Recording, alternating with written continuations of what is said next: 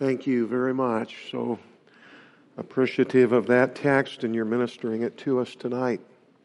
I'd like to ask you to open your Bibles, please, to the book of 1 Corinthians and to the second chapter of that book, 1 Corinthians chapter 2. And we're going to be reading just the first verse. 1 Corinthians chapter 2 and verse 1. Paul, in looking back at his ministry in the city of Corinth, says to these who have now become Christians, "When I came to you, brethren, I did not come with superiority of speech or of wisdom, proclaiming to you the testimony of God." Note these words, please. Proclaiming to you the testimony of God. This is the last of three messages that have been addressing the question as to whether we do well to relinquish preaching, even for the sake of other very scriptural and beneficial ministries. Preaching, as we have seen, is a unique communication arrangement ordained by God, in which there is but one speaker and all others are listeners. And what we've observed is that arrangement, more than any other circumstance for speaking or communicating, even the truth, creates a situation in which even visibly, for everyone to see, both God and men are placed in their only appropriate positions. And if you'll think about that, if you'll envision it, I think that you will see that that is the case. God, in a preaching situation, is given a unique elevation. He really, as the way it's put here in this first verse, is the only one whose words are being communicated. It is the testimony of God. It's God's witness to things. He's been given that position. The preacher, and the word that is used in the New Testament is the word herald. And you see, if you look please at the fourth verse, my message and my preaching, that is the related word for the New Testament word herald, someone who is a public crier and announcer of official messages. That preacher, herald, is standing and speaking only at God's pleasure, and he's speaking only what God has said. He's announcing it or proclaiming it, as the word is that you have in verse 1. This is a second word that is used in the New Testament for this kind of communication. That word occurs 18 times in the New Testament, and all but 2 of them are occasions in which people are doing what we call preaching. And the other 2 occasions also have some significance to them, although they're not referring to preaching. But this is the word that's used when it says that when we observe the Lord's table in the right way, that we do announce, we proclaim, we do this. And the content is His death. It's a powerful, powerful expression. When God is in His elevated position as a herald on His behalf, as His mouthpiece, as announcing what God's own testimony has been, the people are then positioned in the only stance that is appropriate for men and women who are being addressed by God Himself. They are listeners. And it really isn't for them to contribute a single word. They don't contribute. And that situation, folks, is evidently significant to the accomplishing of one of God's foremost purposes, His intentions in communicating His truth to us. And I've quoted this in one of the earlier messages from the early New England pastor and preacher Cotton Mather, when he stated that the whole design and intent that God has for preachers is to restore the throne and dominion of God in the souls of men. Before the fall, that was unquestioned. The throne and dominion of God ruling in the souls of Adam and Eve. The great design and intention of the office of a Christian preacher, Mather said, is to restore the throne and dominion of God in the souls of men. Now, folks, that is not a small thing.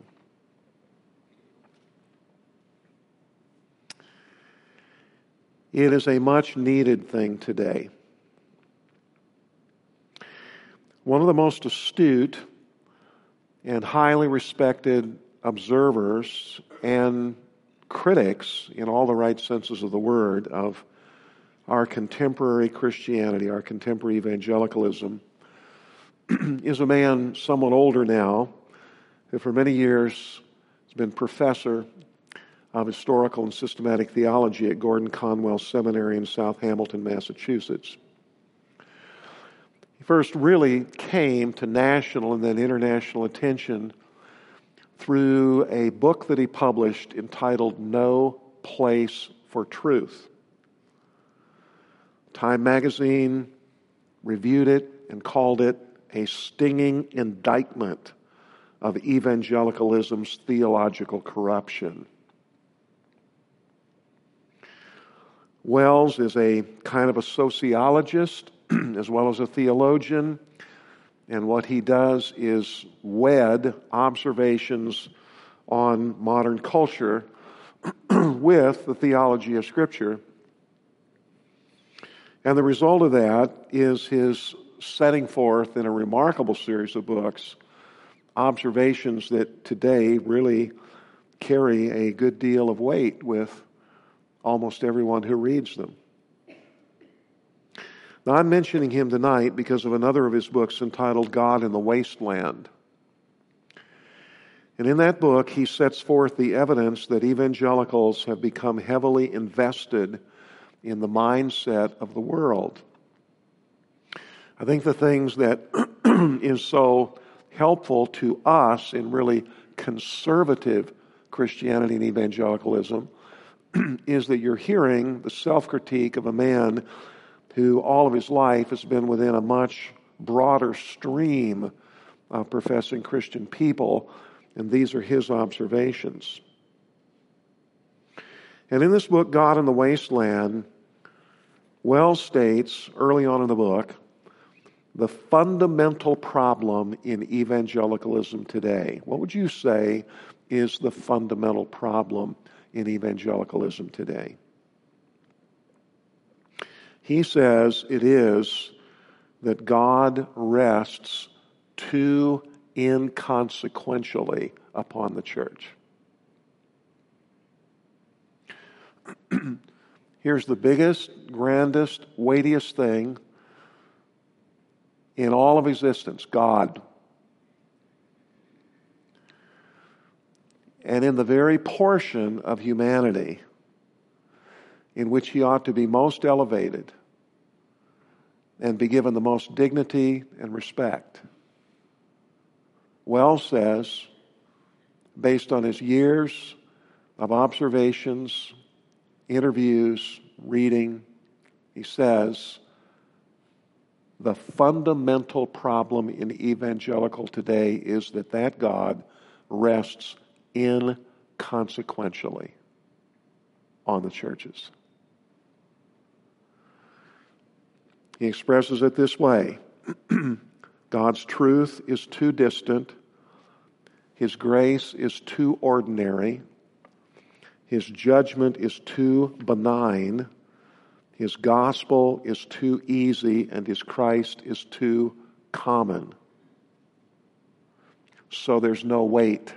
It's like God is weightless in the church today. Now, folks, regardless of whether or not we think that that's pretty broad brushing it, and you'd have to look at his books, and you'd realize that they're written by a serious student and scholar, and that is why they're given such respect. But I quote that simply tonight, coming from an observer outside our circles, a man oft quoted. And what I would counter, and I'm sure that Wells would agree with because of other things that he says, that preaching is divinely designed to give God weightiness in the church, to give Him authority. That is the whole nature of the preaching arrangement. There's only one speaker, and that speaker is simply the voice of God.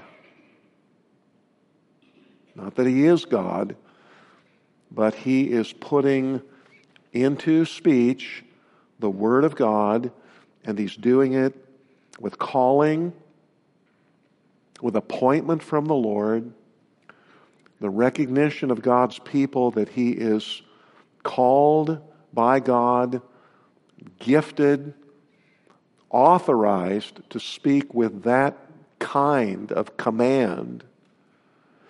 This is a situation designed by God Himself to even visually communicate His unique authority, to restore His dominion and throne in the souls of those hearers. And when actually men preach with that understanding, then there are certain factors about their communication that are much heightened even beyond merely teaching Scripture. One of those factors, of course, is that the application of the teaching is heightened. In fact, Spurgeon said that where the application begins is where the sermon actually began. And that was his way of differentiating it from mere teaching. This is what is commanded of the preacher. 2 Timothy chapter 4, verse 2. That when he preaches the word, when he heralds the word, he's supposed to do so in a certain fashion. That doctrine is to come with reproof and rebuke and exhortation. That teaching is heightened by that kind of application. The preaching heightens the personalization of the teaching. It's like a good portrait. I have a really handsome picture of our former pastor, Mr. Jesse Boyd, taken by Bob Jones University by their photo studio. It's about, that big, and it hangs in my study, and wherever I go, the eyes follow me. That's what a good portrait does. The eye is always on you. Folks, that's good preaching, regardless of where you're seated, regardless of who you are as an individual. That preaching personalizes that teaching. That's much heightened in a preaching situation. That preaching heightens the insistence for immediacy of change. That's much different from classroom teaching. I think nearly anyone who even teaches Scripture in the classroom would agree with that. The teaching situation in a classroom is not designed on purpose. It's designed to have a primary end somewhere else. But in preaching, you're driving for immediate change. That's even different from long-term personal mentoring or from a whole series of counseling sessions. Preaching a single sermon is urgent, it's insistent, it's demanding. If all was as it should be, people would bow before God because His throne and dominion are restored in their souls, and they would yield to everything preached to them in that service. Preachers drive for that. Preaching heightens then the authority of the speaker. It heightens the accountability of the speaker before God. And it heightens the effectual working of God's Spirit. The things that I've just gone through are the things that we gave attention to 2 weeks ago. This last one, the heightening of the effectual working of God's Spirit, we did not deal with, and I want only to touch on it tonight. But folks, you stop and think about it. The preaching situation is a situation in which everyone is being spoken to by one voice all at the same time. And that person is speaking with the imprimatur of God. That man is appointed and ordained by God to speak with that authority, and God uses His own ordinance. I'm sure that many of you could bear testimony to what I could. When I look back over my life, every major spiritual decision that I made was a decision that was the result of preaching.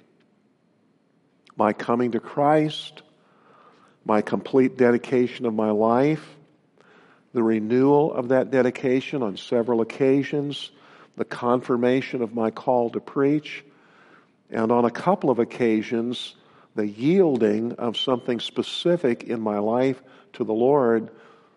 One of those occasions, something entirely lawful.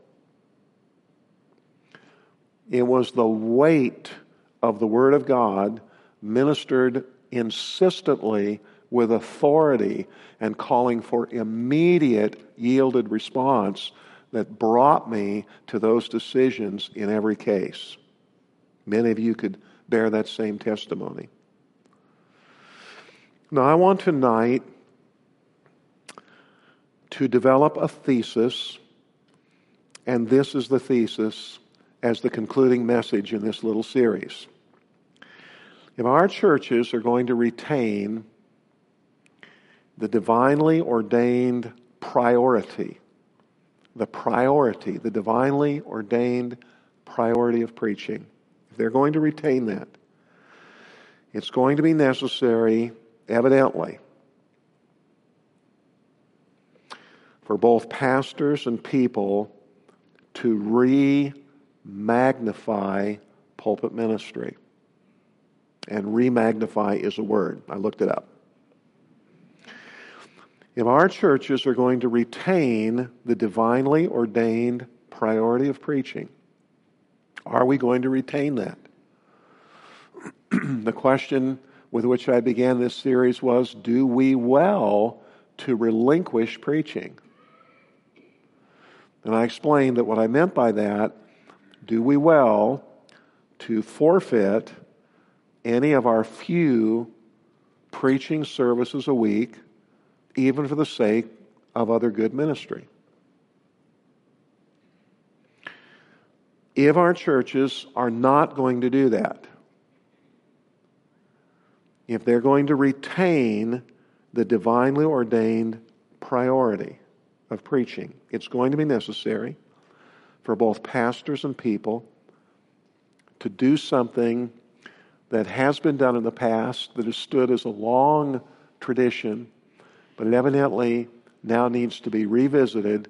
It needs to be intentionally addressed. We're going to have to re-magnify pulpit ministry.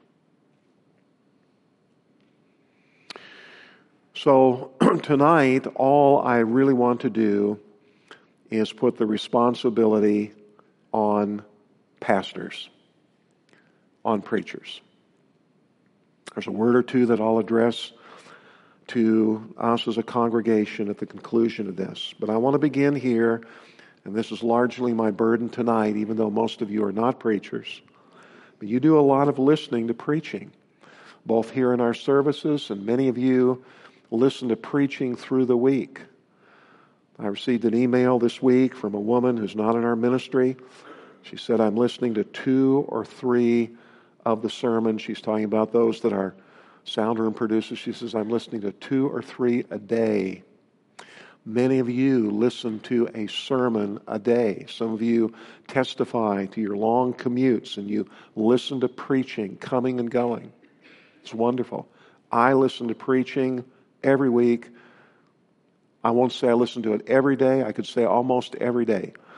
I used to tell my students at school, if you see me in my car, I'm listening to a sermon. Might be a few exceptions to that. Might be listening to some good music occasionally. But generally speaking, I can say that to you. If you see me around town and I'm in my car, I'm probably listening to a sermon.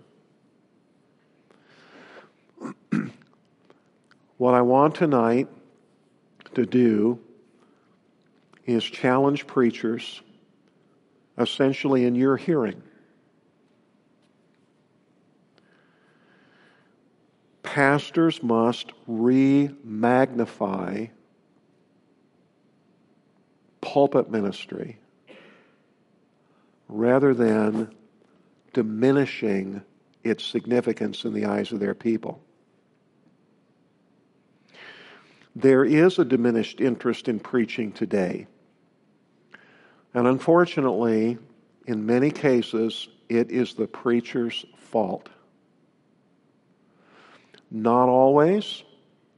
Paul says in 2 Timothy chapter 4 that the time will come when people will not endure sound doctrine, but after their own desires, they will pile up to themselves teachers because they have itching ears. So sometimes it's people's fault. But much of it today falls at the door of the preachers. And I want tonight to deal with only 2 ways in which preachers must re-magnify pulpit ministry. The first is by recovering their own sense of the dignity of their office. Re-magnifying preaching by recovering their own sense of the dignity of their office. For many decades now, preachers have deliberately slid down and stepped away from the elevated position that God assigned to them. They have deliberately stepped away from it. That elevation that God assigned to preachers isn't for their aggrandizement. It isn't in order to glorify them. It is in order to heighten the people's estimation and understanding, their perception of the weightiness, of the significance of those men's words. In other words, folks, God heightens this office, and because the office is heightened, there's a natural elevation of the men occupying that office. God heightens that, and He does it for the sake of the people's perceptions. Now, one of the things, of course, that has undercut this is men who have made themselves demigods in the pulpit. They've been authoritarian, much beyond authoritative. And there's a whole history of that, unfortunately. But the pendulum has swung in the opposite direction. And this has been done evidently in an effort, sometimes you hear it put this way, in an effort to be what's called authentic. Well, folks, there is a scriptural authenticity that God requires of men who are preachers. And Paul speaks of this when he writes to Timothy, and he says, Timothy, don't let anyone despise, that is to look down on or minimize you because you are yet youthful. And Timothy really at that point was not all that young. He already had been accompanying Paul for over a decade of ministry. But Paul gives to him the answer to that, to people thinking little of him because he's relatively young. And Paul speaks of his scriptural authenticity as being a matter of his speech and his conduct, his love and his faith and his purity. He says to Timothy, show yourself an example of those who believe in all those areas. There is, of course, a need for preachers to be candid with their people about the fact that they also are sinners saved by grace. Paul does that on occasion in his writings. He's nearly, we would say, merciless in his own estimation of himself and the things that he says about himself. Preachers need to be open about their own sinfulness, their weakness, their insufficiency. But folks, they need to do that on the victory side. They don't need to be doing that in a way that gives the people impression that the man in the pulpit is not any more advanced than they are in his walk with the Lord, in his personal holiness, in his savoring of the things of God. Preachers today often deliberately, through their illustrations, whole portions of their sermon, give the people the impression that I'm just muddling along like you are. I'm as hung up as you are. I'm as defeated as you are. And when you sample the biographical introductions of preachers on many church websites, and I do this often because I never listen to a sermon. I say never. I never listen to a sermon without going out on the web somewhere to see if I can find out something about the person that I'm listening to. I will look him up and look up the church that he pastors. And I would just like to ask preachers tonight, how did it become a valued credential for ministers to advertise themselves almost as the ultimate statement at the end of their bio that they're fans of this or that professional sports team, or that they never saw a sports car that they didn't like, or worse than that, that so-and-so is their favorite actor or actress, or that such and such a secular band is their constant listening? When did those become credentials for a man of God? That is common today. It is a deliberate reducing of the pressure that God puts on a minister to be set apart. Of all people in that congregation, the minister ought to be a man that his people are aware seeks the things that are above. He has set his affection on things above, not on the things of the earth. William Cooper, one of our songwriters, said, he observed, if the preacher fiddles, the people will dance. And what he meant by that is the people will go further than the preacher. If the preacher fiddles, the people will dance. A lot of truth to that. For men in the ministry, even more so than anyone in that congregation, the Apostle Paul's statement, all things are lawful, but not all things are expedient, ought to be one of the ruling principles of a preacher's life. There's a great classic on the ministry by a man named Charles Bridges. We used to have it as a textbook in the seminary and graduate school. Bridges was a 19th century English minister. His book, The Christian Ministry, is read, reread, because it's published and republished. My copy is treasured. I've had it ever since my undergraduate years in the university. I'm sure that I can safely say there have been hundreds of times when I've thumbed that volume through the years. There's a chapter in that book on the Christian ministry entitled The Dignity of the Christian Ministry. Bridges argues convincingly that it is of the highest importance for a preacher to accurately form and carefully maintain and habitually exercise a sense of the dignity of his office. And he warns, and I quote, the moment we, he's talking to preachers, the moment we permit ourselves to think lightly of the Christian ministry, our right arm is withered. When we ourselves begin to think lightly of our calling, lightly of this ordinance, our right arm is withered. Nothing, he says, but imbecility and relaxation remain. That warning was issued 175 years or so ago. And all around us today are the examples of imbecility in the ministry. By that he means foolishness. Foolishness in the ministry. And by relaxation he means what we call casualness. That's all that remains when a man loses his sense of the dignity of this position in a congregation.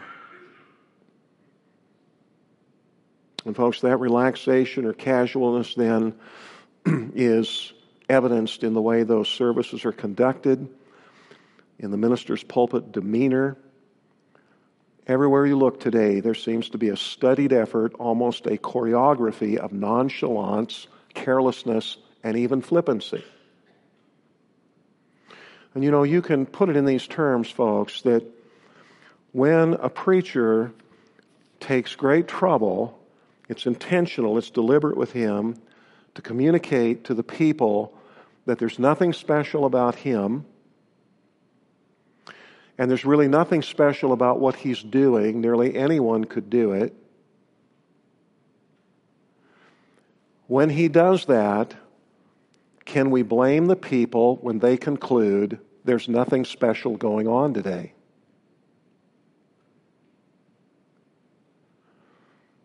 Preachers are attempting to show by their speech, by their posture,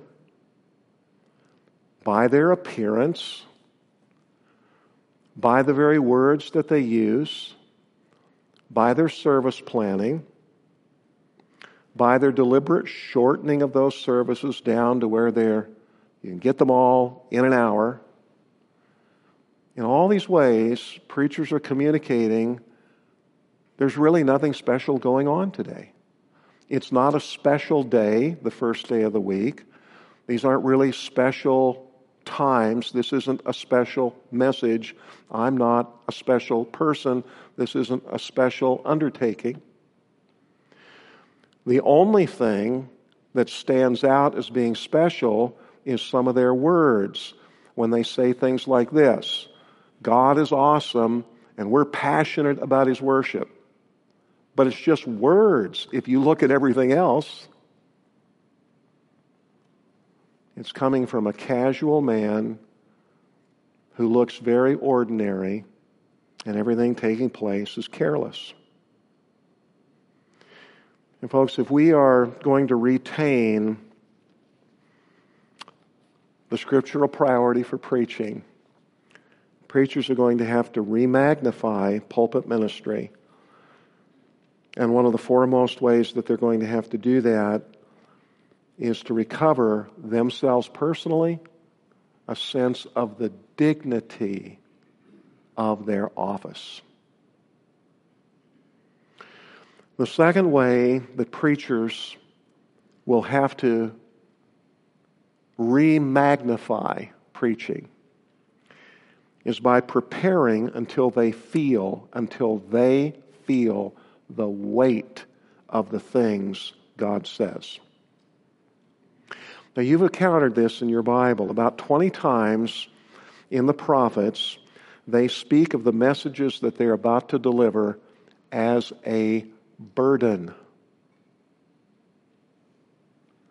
Zechariah 12:1, the burden of the word of the Lord concerning Israel.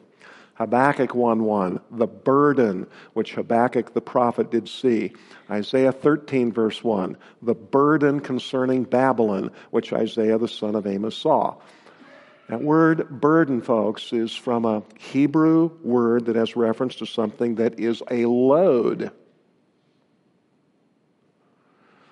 And you pick it up and you bear it. You carry it. And on occasion, the Bible speaks of this word of the Lord as being especially heavy. It's used of Isaiah, what he was carrying, and Jeremiah, and Ezekiel, and Habakkuk, and Zechariah, Malachi, Nahum. 7 of the prophets, you find this. And I want to just use that for just a moment to point out something that's really critical here. For a preacher and for preaching, it is not enough just simply to know the text. It's not enough to understand the passage, and it's not enough to be able to teach it clearly. Those are all very desirable things, and for preachers that ought to be the case. But in a classroom situation, or perhaps even in a Sunday school, knowing the passage, understanding the text, teaching the passage clearly, that's a large part of that being an effectual time of teaching. And that is not enough for preaching. And when you listen to much contemporary preaching today, it has the tone of good, sanitized advice. It's the sharing of some ideas. Some of it is very well done, and it comes across as neat, attractively packaged formula. That is not preaching. And I want to try to illustrate what I'm talking about here. There were 2 Scottish brothers whose last name was Haldane. They were noblemen, wealthy men. They were Baptists, which was unusual in a country marked by Presbyterianism. And the Haldanes, Robert and James, were greatly used of the Lord. They used their wealth. They actually sold one of their exquisite estates in order to be able to finance ministry. Robert Haldane wrote a commentary on Romans that still today is read profitably. Robert Haldane went to Geneva, Switzerland, to a theological seminary there. I don't remember the circumstances under which he went, but he stayed for some time. He had rented rooms, and he established contacts with quite a number of the theological students who were there. Some of their names have passed down into church history, probably the most notable being Merrill Daubigné, the great church historian, French church historian. Some of those men, students that met with Haldane in his rooms, had been there for 4 years, and they could testify that in their 4 years of theological training, they had never read a single chapter of the Bible. That was the nature of the theological training of that day, largely philosophical. So Haldane would lay out copies of the Bible. He laid them out in English, French, German, and then copies of the Greek New Testament and the Hebrew Bible. Have these students into his room, and he would work with them and teach them. Well, one day, one of these men, Daubigné, said, "I see that. I can see that." And Haldane responded almost immediately by thrusting his finger at Daubigné's heart and asking, "Yes, but do you feel it in your heart?"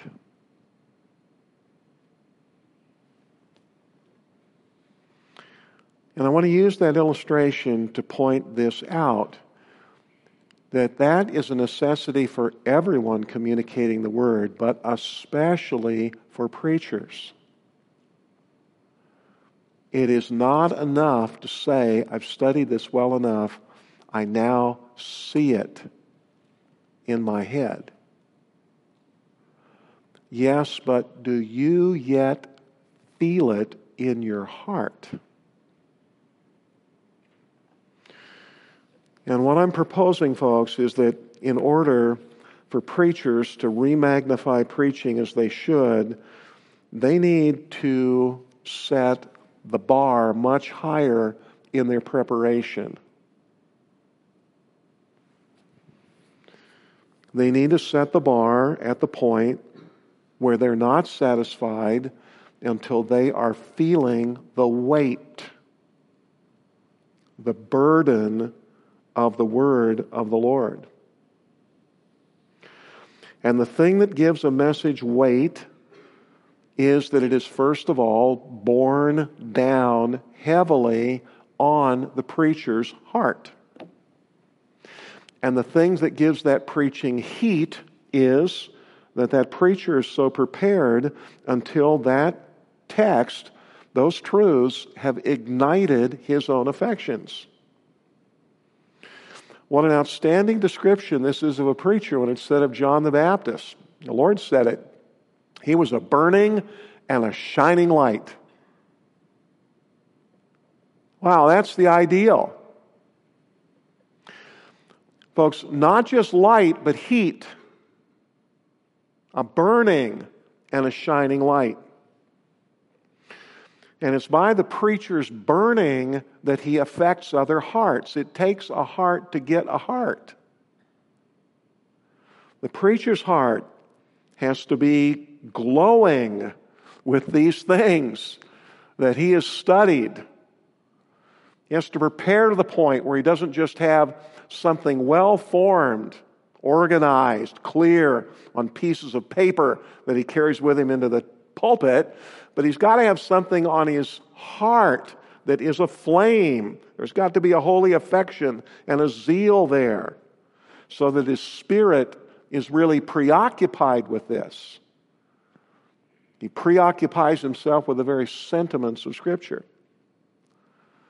John Bunyan testified to this when he said, I preached what I felt, what I smartingly did feel, even that under which my own poor soul did groan and tremble to astonishment. There it is. That puts a man into a position to really be able to minister, where he himself has, as it were, groaned under the weight of that text, its application to himself, his own weakness, his own failing, his own sinfulness, his own need of the mediatorship of Jesus Christ, all those things.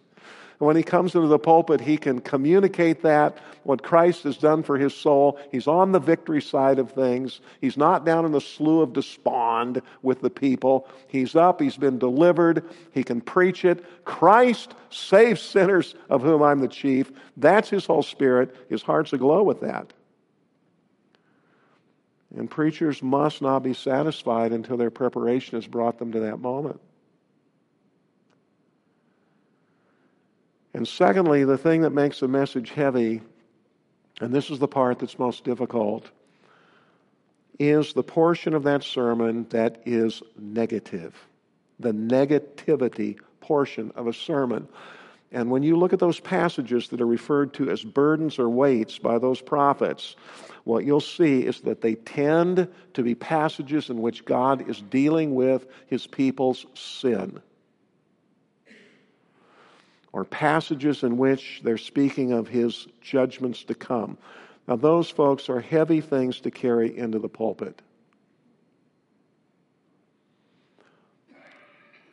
And my strong suspicion is that is one of the reasons that they are avoided in many modern pulpits. There actually is a teaching from homileticians that has been in vogue for several decades, and that is that it isn't the preacher's job to make application, that's the Holy Spirit's job.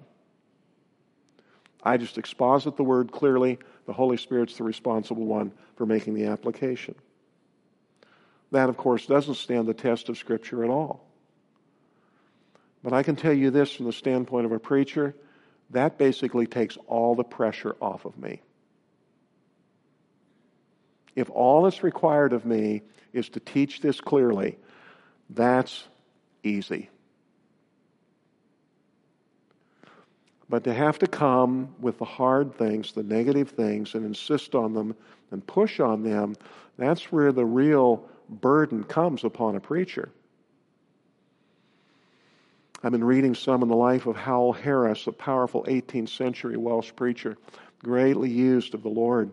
This is in the time of the Wesleys in Whitefield. Harris was a tremendous diarist. Over 200 volumes of his diaries, if you can believe that. And he kept track of everything. And he would speak in his diaries of his burden of bringing his hearers face to face with their sinful conditions. And he spoke of the content of having to do this as being cutting and cruel. I understand that. Pastor Boyd used to say of certain passages of Scripture that they would cut. They're the sword. They would cut if you don't deliberately blunt the edge of that sword. But in many cases today, preachers do seem to deliberately blunt it. And what I am suggesting, not suggesting, really urging as a conviction, is that preachers must accept and they must carry that burden. They must return to closely dealing with the churches about specific sins. You think of this man, here's a little illustration. Historically, here's this judge. His name is Ehud. He's a left-handed Benjamite. The country has been tyrannized by the Moabites under the king Eglon.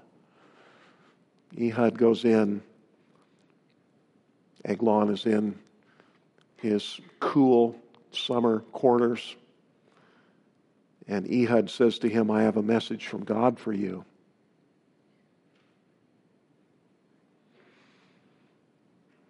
And then out with the dagger.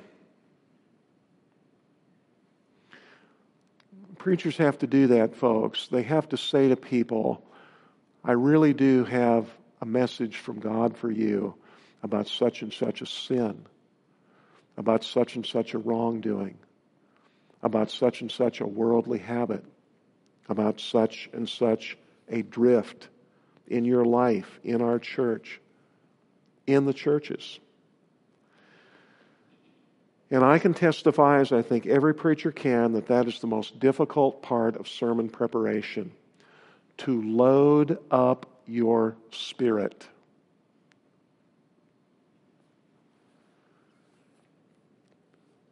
I sometimes feel like I'm trying to start fire in the rain with nothing but twigs and a couple of pieces of flint. Because, folks, when I'm out in the world, it has the same dampening effect on my spirit it does on yours.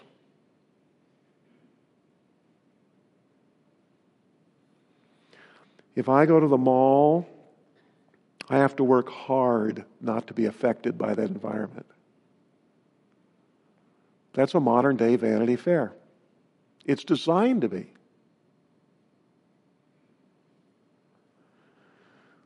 There are many, many lawful things out in the world that they will take the edge off my spirit. Preachers have to practice a high level of self-denial, even about very fine things. And they have to do that so that they can ignite themselves with hard things and load their spirit and come before their people and with some level of dignity and respectfulness toward God and toward the office, and especially toward the word that they're preaching. They preach in such a way that they transfer the weight of that burden to the people. So the people are burdened about those things. And all the Lord's sensitive people go out of that building carrying the message of the word of the Lord on their hearts as well. That is a very, very demanding thing. There have been numbers of times over the years, I've mentioned this once or twice, when I've just let fly in this pulpit in ways that afterwards I really regretted. But it is the result of that pressure building up in your soul. And when you let fly like that, they're typically things that you didn't intend to say. They weren't in your outline. They came at the moment. And sometimes they're exactly a stroke from God. And other times you look back and say, that was the worst thing I could have said. I remember one Sunday morning, this has probably been over 20 years ago, maybe 25 years ago. And I was so burdened about certain things and some families in our church. There's a family that's not with us anymore. And the man, it seemed like every morning when I got up, he was on my mind, just for weeks. And he seemed impervious to challenges. And I just let fly with, how would you like a job in which every time you exercised it, you had to make people upset? And because he was on my mind, I stared right at him when I said it. That was utterly unintentional. But, folks, there is an acceptance of this that preachers have to submit themselves to. And they can't just let fly. But preachers evidently are often abandoning their calling. And here's where I want to, in part, challenge you momentarily. Often, folks, they're doing it because the people love to have it that way, because it backs the pressure off of the people. If men do not come into the pulpit loaded down, and if they're not prepared to deliver the hard things, if they're not prepared to heighten the teaching with true exhortation and reproof and rebuke, and to do so with an element of authority that the Lord says this, then the people are relieved. And you don't want to be a people like that.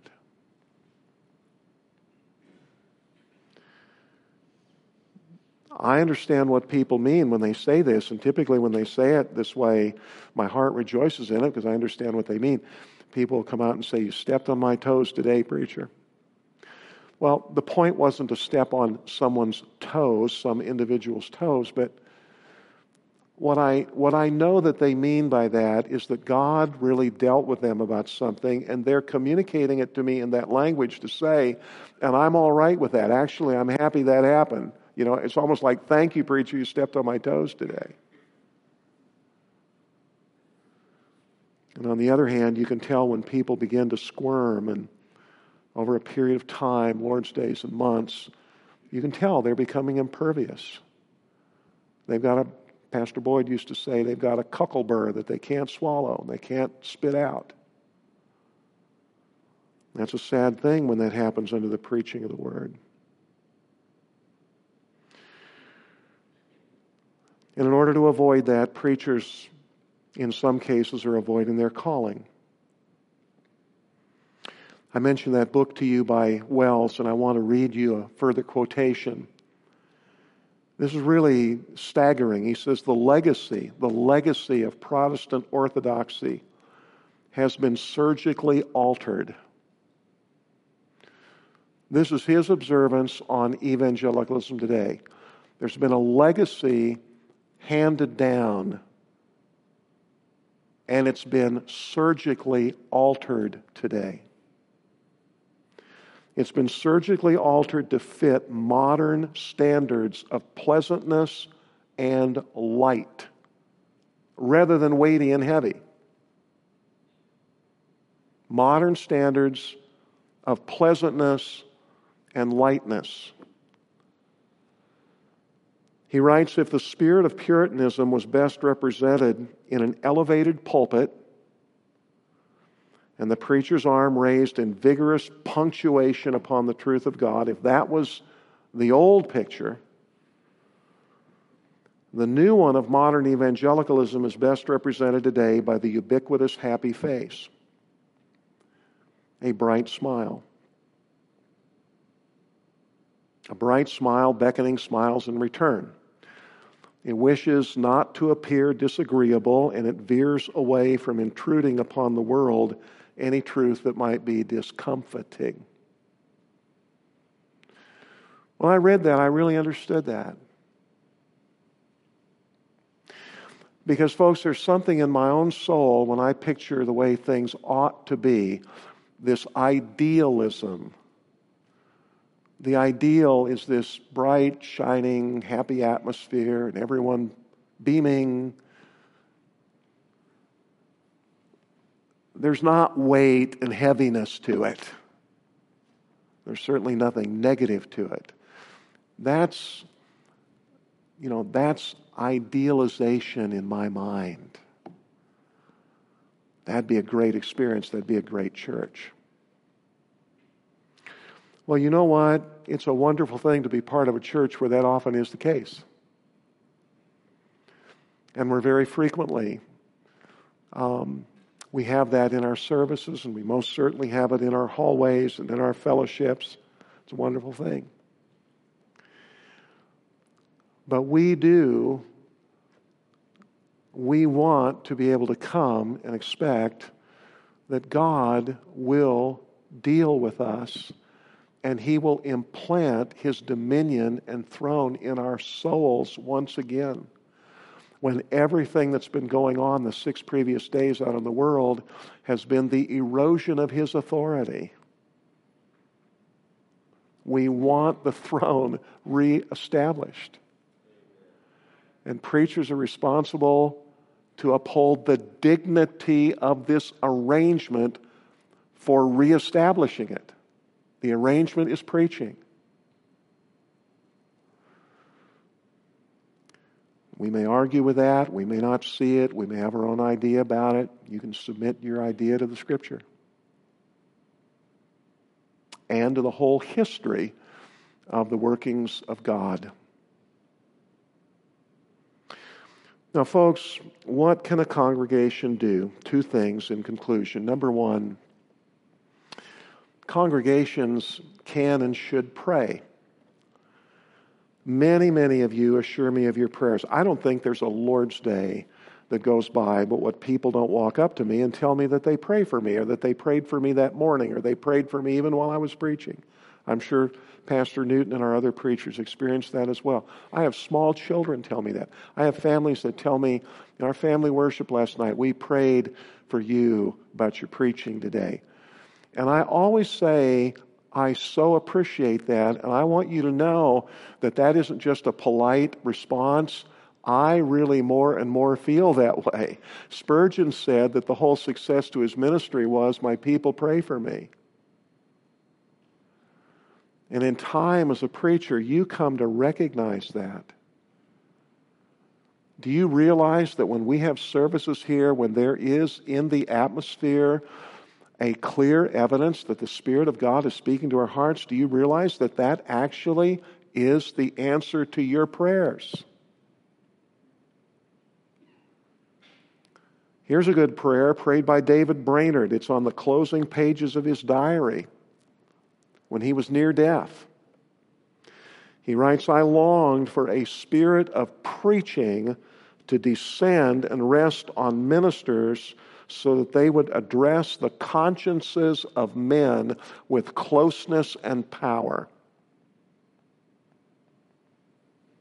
What a prayer. Lord, may the spirit of preaching descend on ministers all over this country, round the world, so that once again they are not content to just get up and enlighten people's minds or give them a nifty formula, but they're working hard to get at people's consciences and to let the Spirit of God through the Word of God become weighty enough that it finally breaks down those hard hearts and then pours in all the balm of Gilead, the wonderful oil of gladness. And folks, the second thing that you can do, that you do so well, I can testify to this, is related in one verse in the 10th chapter of Acts that I'd like to close our service with tonight. Would you turn there with me, please, to Acts chapter 10? This is Peter preaching for Cornelius and his household. And as you know, Peter's been very confused about what God was demanding of him to do. But it became apparent to him that this was God's appointment. When he arrived at Cornelius' household, Cornelius was able to relate to him what God had done on that side of things. So all of this truly was arranged by God. And Cornelius testifies in verse 33 that having received a message from the Lord, I sent for you immediately, and you've been kind enough to come, and now then. Now, folks, this is truly the scriptural ideal. There's no statement like this in all the New Testament. This is one of those that just shines brightly when you ask yourself, what's it supposed to be like? And in my mind, I idealize something. This is the scriptural ideal. A God-called, appointed preacher. And a people like this, we're all here present. Every pastor and preacher wishes it'd be that way every service. They're all here. We're all here present. And we are before God. They view themselves as actually there in the presence of God. We're all here present before God to hear. Folks, that's what I've been insisting on. There's an arrangement in which the people are listeners only. That isn't the only arrangement that you have. I've gone over that. It isn't the only arrangement that we have in our church. I was thinking this last week or two, I just started to number off all of the other kinds of meetings we have that get people together. Some of those meetings are ones that are officially planned here. They're part of programs. Numbers of them are spontaneous that have been started by people themselves.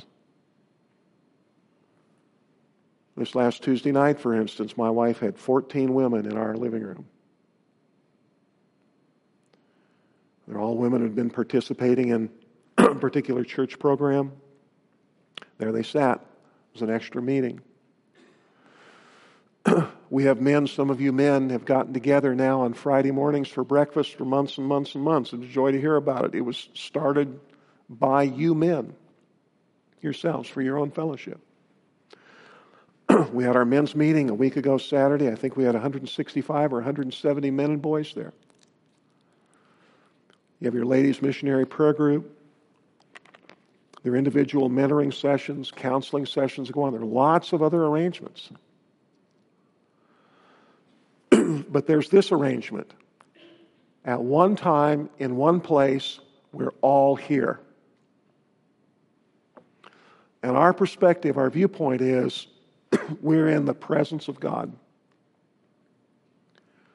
And we're here to hear. And what is it that we want to hear? All that you have been commanded by the Lord. There's the recognition that God has given to this man. It's what he's equipped for. And they want to hear.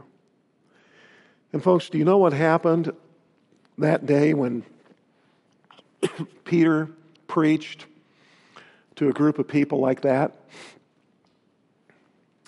Well, what happened is what every preacher wishes that would happen, and that is that his sermon got interrupted.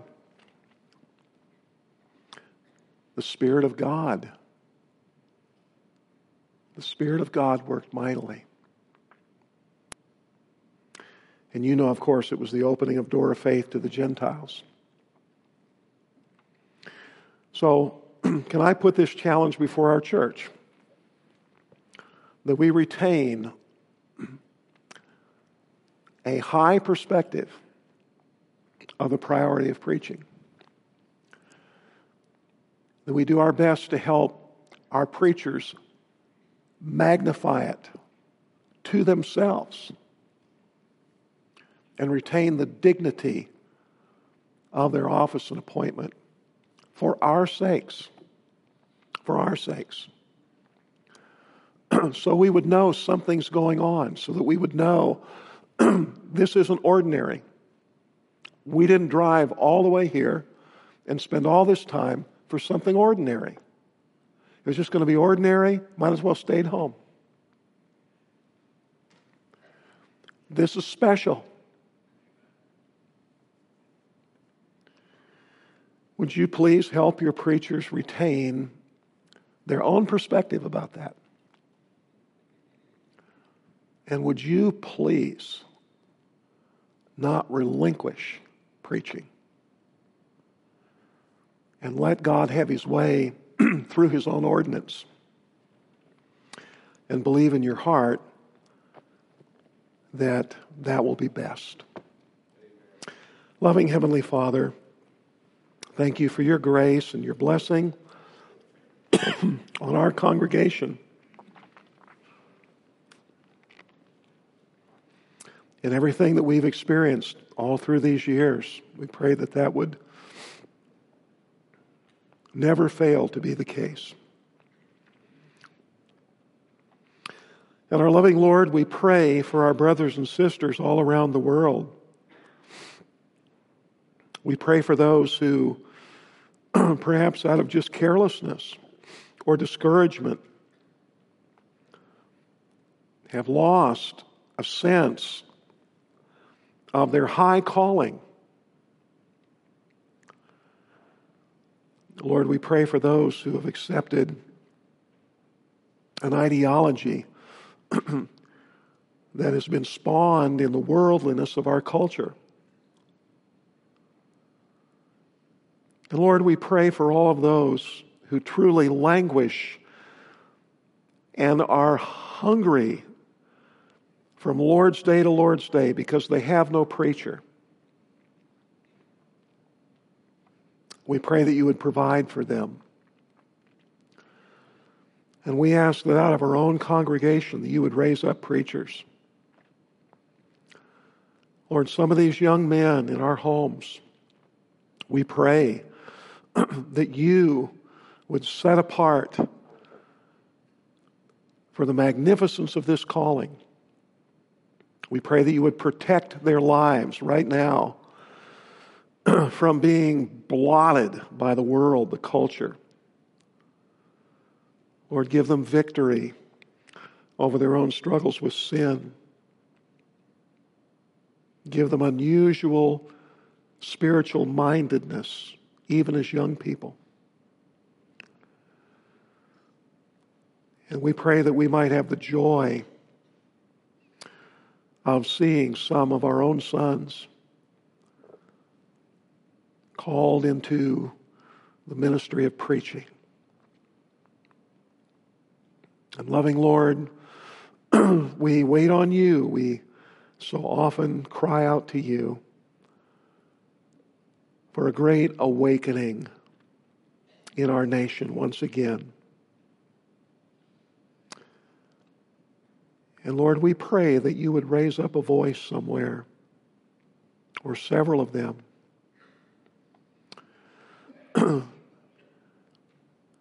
and that it would be a voice that speaks with authority, and that men and women's ears would hear. Gracious Lord, we know there's nothing too hard for you. And forgive us for our unbelief.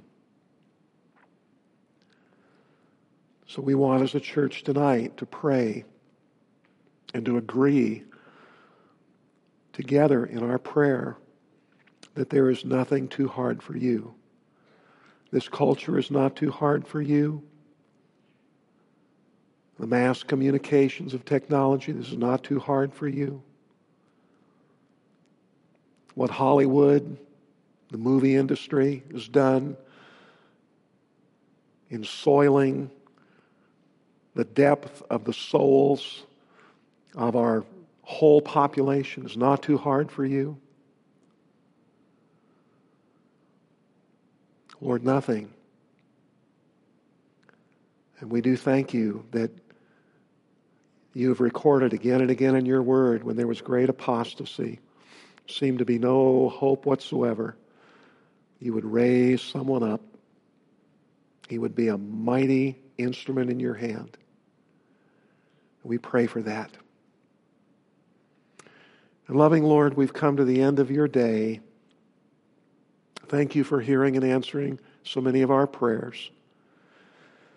And we ask now that we might be able to leave this place this evening and travel safely to our homes, and that throughout this week you would help us to be heavenly minded and to set aside the lesser things and truly to be and live like delivered people. And Lord, help us to have an influence on all these lost people all around us that are so blind and enslaved and who do not know the condition that they're in. Gracious Lord, how awkward we often feel in trying to talk to them, how fumbling in our words, how ineffective. We pray that you would, Lord, restore us from any discouragement about all of that. And help us, Lord, give us a faithfulness in just handing out tracts and giving the gospel. We pray that this might be a week of some real victories in that respect. We offer ourselves to you now for 6 days of real service on Christ's behalf. We do so in his precious name. Amen.